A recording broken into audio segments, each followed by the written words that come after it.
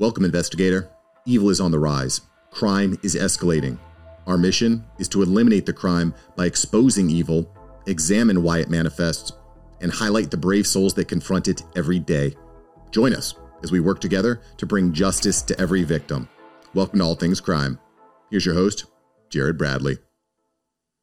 I think two things that you're suggesting are both true. One, and we already talked about this a little bit, is up until the 1980s, people, they just were rather cavalier about the way that they carried themselves and home security and personal security and so forth. It really wasn't until the 1980s that people really started to take that stuff very, very seriously. And as I said, shows like 48 Hours and 2020 and Dateline really helped to, and America's Most Wanted, certainly America's Most Wanted really put that on the radar that, hey, we really need to be, think about our personal security here.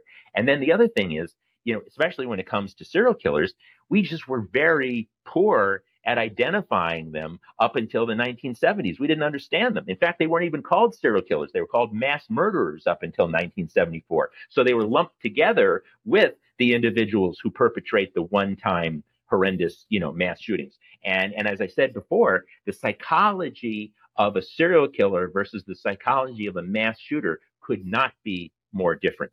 A serial killer kills out of a hunger to kill and a need to do it again and again and again. The last thing they want to do is get caught. Whereas a mass shooter oftentimes plans to die right there at the scene along with everybody else. But more than 50% of the time they do die at that crime scene. Why? Because they're fatalistic individuals who just want to go out in a blaze of glory in their mind and make a statement. I was here and you're going to remember me and I'm going to take 50 people with me. That's the mindset. Very different than a serial killer. Oh, of course. Yeah. I think these mass murder types, whether they're stabbings or shootings, I think it's really interesting that so many of them, well, for example, I interviewed a lawyer out of Denver that had studied in depth the Aurora shooter and the theater shooter. James Holmes. Yeah. And he planned that, like you said, the psychopathic, and not the sociopathic, the psychopathic, correct?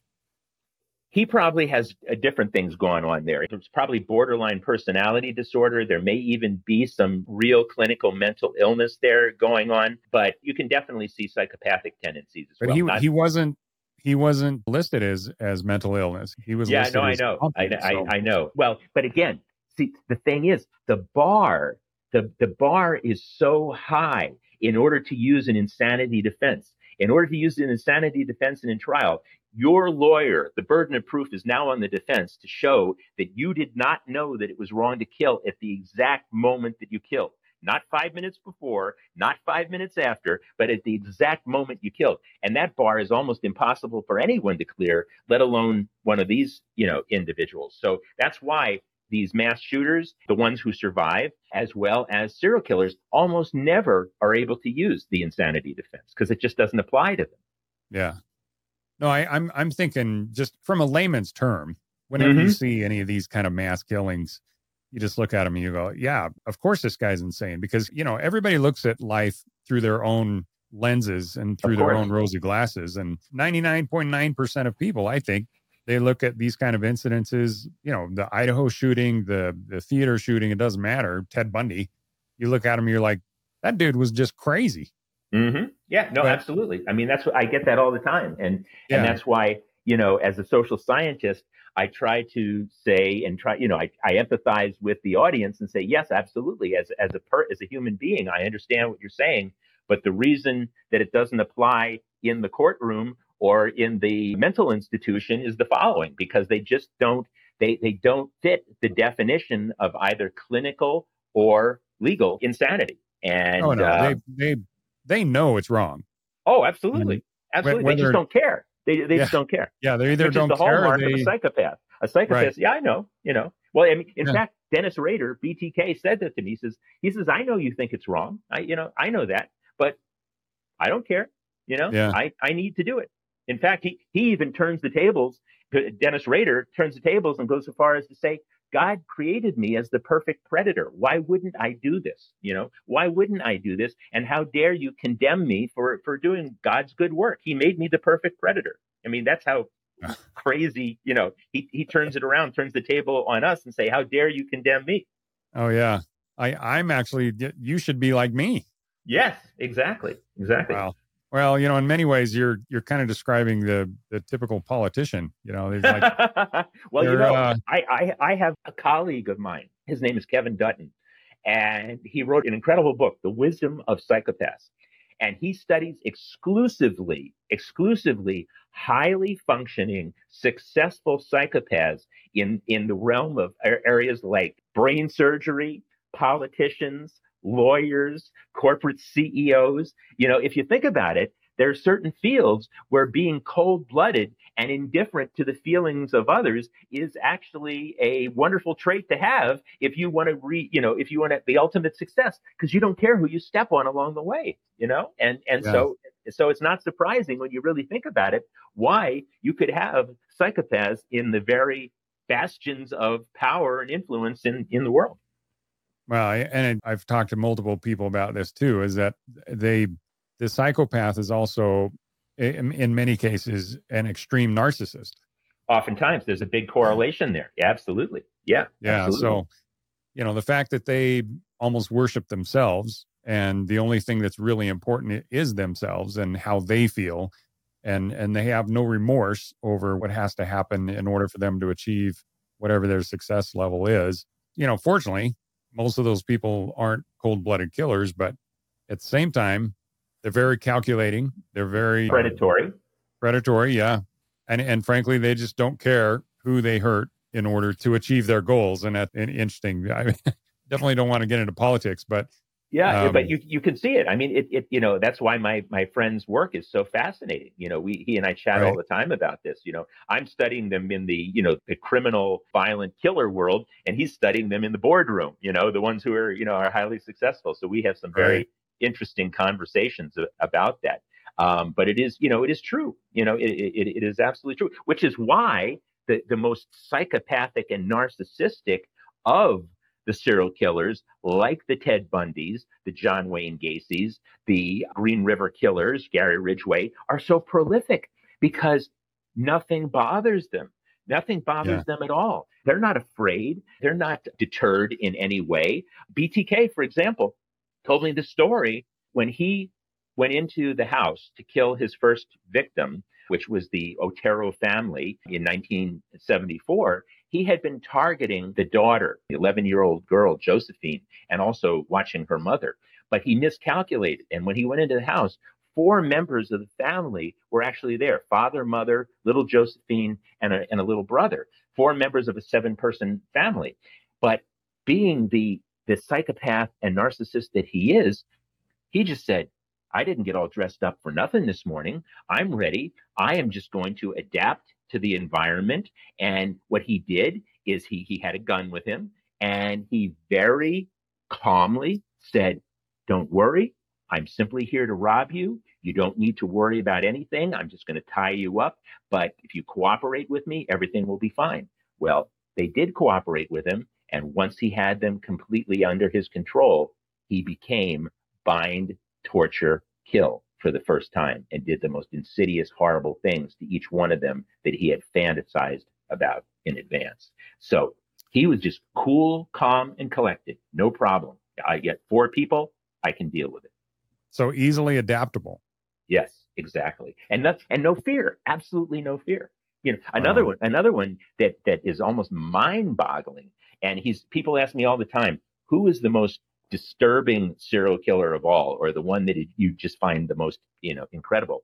And the one that always comes to my mind is Richard Ramirez, the Night Stalker in Los Angeles. And the reason that I say Richard Ramirez is because he fits into a category of serial killer known as a thrill killer. He was an individual who killed simply out of the excitement, not necessarily sexual excitement, but out of the adrenaline rush to kill. It was almost like he fashioned himself a big game hunter. He was killing people, and they were trophies for him. Now, what he did that made him unique even among thrill killers is this. And the reason he was called the Night Stalker, he would go into his neighborhood in suburban Los Angeles back in the 1980s. He'd find in a completely dark neighborhood, at 2 o'clock in the morning, a house with an open window, not knowing who or what was inside. His MO, he would just climb in the window and kill whoever and whatever he found inside. He didn't know if there was a family of Doberman pinschers in there and people with, armed with AK-47s. That was the thrill for him. That's incredible. So above and beyond the mindset of a psychopath to kill, he had to up the ante and surprise himself, not knowing what he was going to get into. It's absolutely incredible. I actually, people, when I say this at first blush, they say, "What are you talking about?" I say it's a little bit like the movie Forrest Gump. And what I mean by that is, do you remember, if you saw the movie, Forrest Gump's mother said to little Forrest, "Life is like a box of chocolates. You never know what you're going to get." Well, for Richard Ramirez, every window in LA was like a box of chocolates. He never knew what he was going to get. And that was the excitement for him. That's just taking it to another level almost. Yeah. Wow. So I just interviewed a guy named Jimmy Toro, and his story is absolutely fascinating. The interesting thing about him, among other things, is he, as a 4-year-old, was a victim.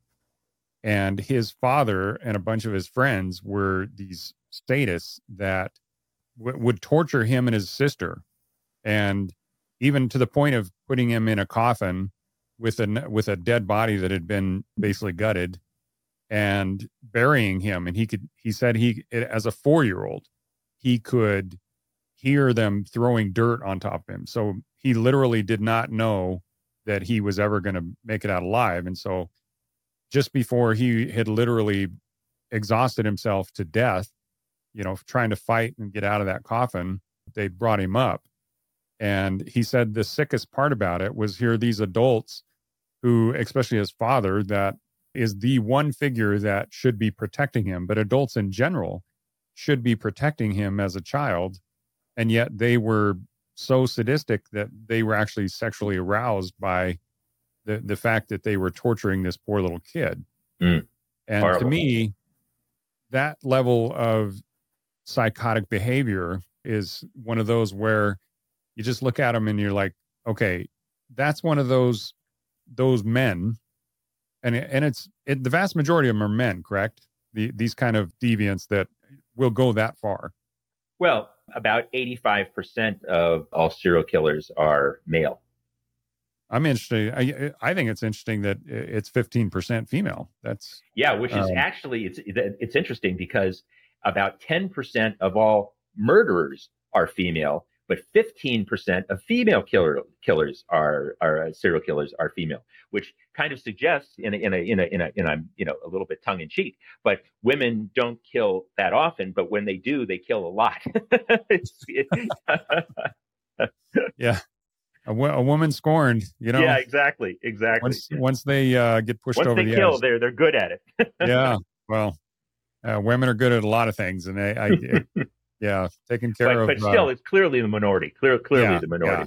Well, and it's I think part of that is physical. Part of that is, like you said, impulse. Men suffer much more from out of control impulse than women do.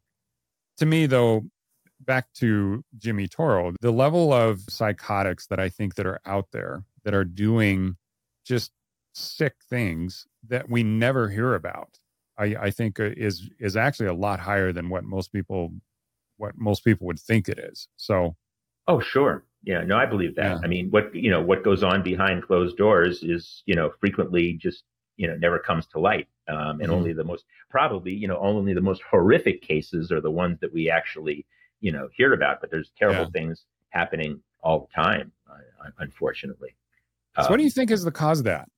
To me, I think there's a basic level of human behavior that I think is instilled in all of us, love and compassion, the ability to empathize, those kind of things.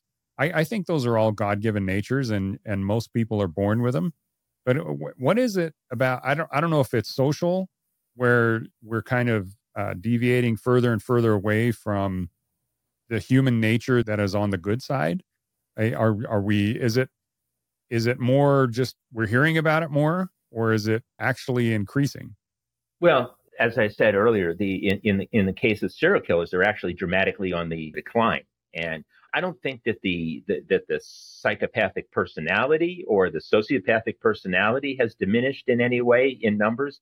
I think it's a combination of we are getting better again at detecting them early on and apprehending them through things like DNA and profiling, etc. But they're also manifesting themselves in different ways. Because again, remember, it's only a tiny sliver of psychopaths and sociopaths who become predatory killers, serial killers, or violent in general. Most psychopaths are not violent. They're predatory, as we've already talked about and even joked about a little bit, being successful in whether it's banking or lawyers or whatever. They're predatory in nature to the extent that they don't mind stepping on other people, but that doesn't necessarily make them, serial killers. Right. Not all serial killers are psychopaths. Not all psychopaths are serial killers. There is a correlation there, but it's a small percentage of the individuals. And in terms of your question of environment, nature versus nurture, I've always believed it's a combination of the two. It's and again, why are we seeing an uptick? The one thing that we can certainly document is an uptick in these horrific mass public shootings over the last 10 years. And that, I firmly believe, is due to the socio-cultural political environment that we live in right now, where society is almost being torn apart. I mean, people are afraid. People no longer believe in the American dream. They no longer think that their children's lives will be better than their own. People are just afraid and alienated. And in that kind of an arena, if in that kind of a social context, as I said, very bad things are going to happen. They're bound to happen. Yeah. There's a fair number of people that I've talked to that, including law enforcement, that think that when they look back as to motive and things like once they actually catch the person, that the dehumanization especially of social media is a major factor. And the fact that we can, I don't know if you know Dr. Lee Meller. I know the name. Yeah. He's a good friend of mine. I've interviewed him a couple times for the show as well, and fascinating discussion. But one of the last ones that we had was what he called the lockdown before the lockdown.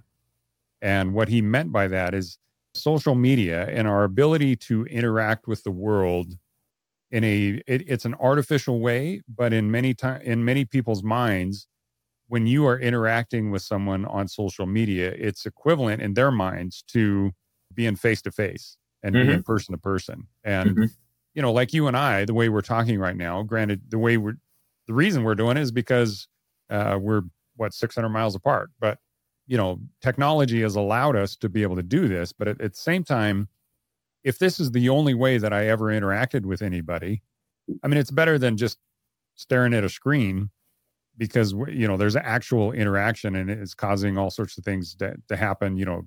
My brain is constantly going with everything you're talking about. It's just like, holy crap, man, how many psychopaths do I have living next to me? But at the same time, this social media and everything, and he's talking pre-COVID, social media especially, but technology in general has allowed us to be conditioned to the point that when the lockdowns happened, we just accepted it. And in his mind, he was thinking that if we hadn't been conditioned because of social media and all the ways that it has kind of locked us down, physically we're locked down, but mentally we weren't, at least in a lot of people's minds. But we would have never accepted the conditions. And frankly, I don't think we ever should have accepted those conditions of the COVID lockdown. But it's just one of those that how else are we conditioning ourselves in a negative way that is kind of forcing out a lot of this psychological behavior or psychotic behavior that will manifest itself in other ways in the future. What you're saying is very interesting, and I definitely see the merit, the logic of it. The thing about social media is it's intimate, and yet there are walls at the same time. So yes, we can sit here, we can communicate, we can share, but at the same time, there is no physical contact. And I think it permits us to be very cruel and cold and indifferent to others in a way that we would never do in person. People say and do things on social media that to other individuals that I don't think they would ever do in person. So there is that lack of intimacy there that enables us just to be very callous and very cold and hurtful to other people. So I definitely see that. I definitely see that as one of the negatives of social media. Well, isn't that why Mike Tyson basically said, far too many of you have been conditioned to say things and not get punched in the face? Yeah, exactly. Yeah, you would say things here in social media in the safety and security of your home on the internet that you would never say to Mike Tyson if he was standing in front of you. Right. Absolutely true. That's a good point. Yeah. I mean, I think all of us we've had people say things about us or to us, quote, quote, to us that they would never say face to face. And that's right. That's right. Everybody's a keyboard warrior when they're safely behind their computer and at home and physically a safe distance. But, to me, that it's almost like the 80s where you have less chance of getting caught by doing deviant behavior. And to me, it's not good. I mean, understanding the things that you can do on social media, that is kind of, so many people now have this mindset. I don't want to get totally, down on social media. Social media is fantastic. I mean, I've been able to reconnect with all sorts of people and connect with people all over the world that I would have never been able to meet. I know, you included. I noticed we're connected on LinkedIn, and I just followed you on Twitter, and I'm following your blog now, and just everything I've read about is just fascinating. And Thank you. Being in the true crime space, I love this stuff, and every area of it to me is fascinating, and just solving crime in general. And that's really the purpose of my show, is to kind of help educate people on every aspect of investigation, from when the officer responds to a 911 call, all the way to figuring out why people do things, which is kind of where your expertise is. So, it's just picking up on what you were saying about about social media, and I'm a big believer in no technology is inherently bad or for that matter good in and of itself. It's it's benign. It's technology. It's what you do with it. And in the 1950s they almost put comic books out of business because they thought that there was corrupting the mind of children and making them join gangs, and Batman and Robin were gay and it was going to destroy the world, things like that, so there, it's media and technology are not living things. They are neither good nor bad. It's what we as humans do with them. And something like social media, for all of its wonderful attributes and benefits that it's created for us, clearly when it's misused has a downside to it. So that's the nature of the human condition and what we how we operate as people. And we need to be much more sensitive, empathetic. We've talked a lot about empathy today. We need to be much more empathetic and consider the ramifications of what we do and how it's going to affect other people. Thanks for joining us. Your attention today brings us one step closer to exposing and eliminating the evil that brings crime to our communities. Hit subscribe and share this episode. Together, we will bring justice to every victim.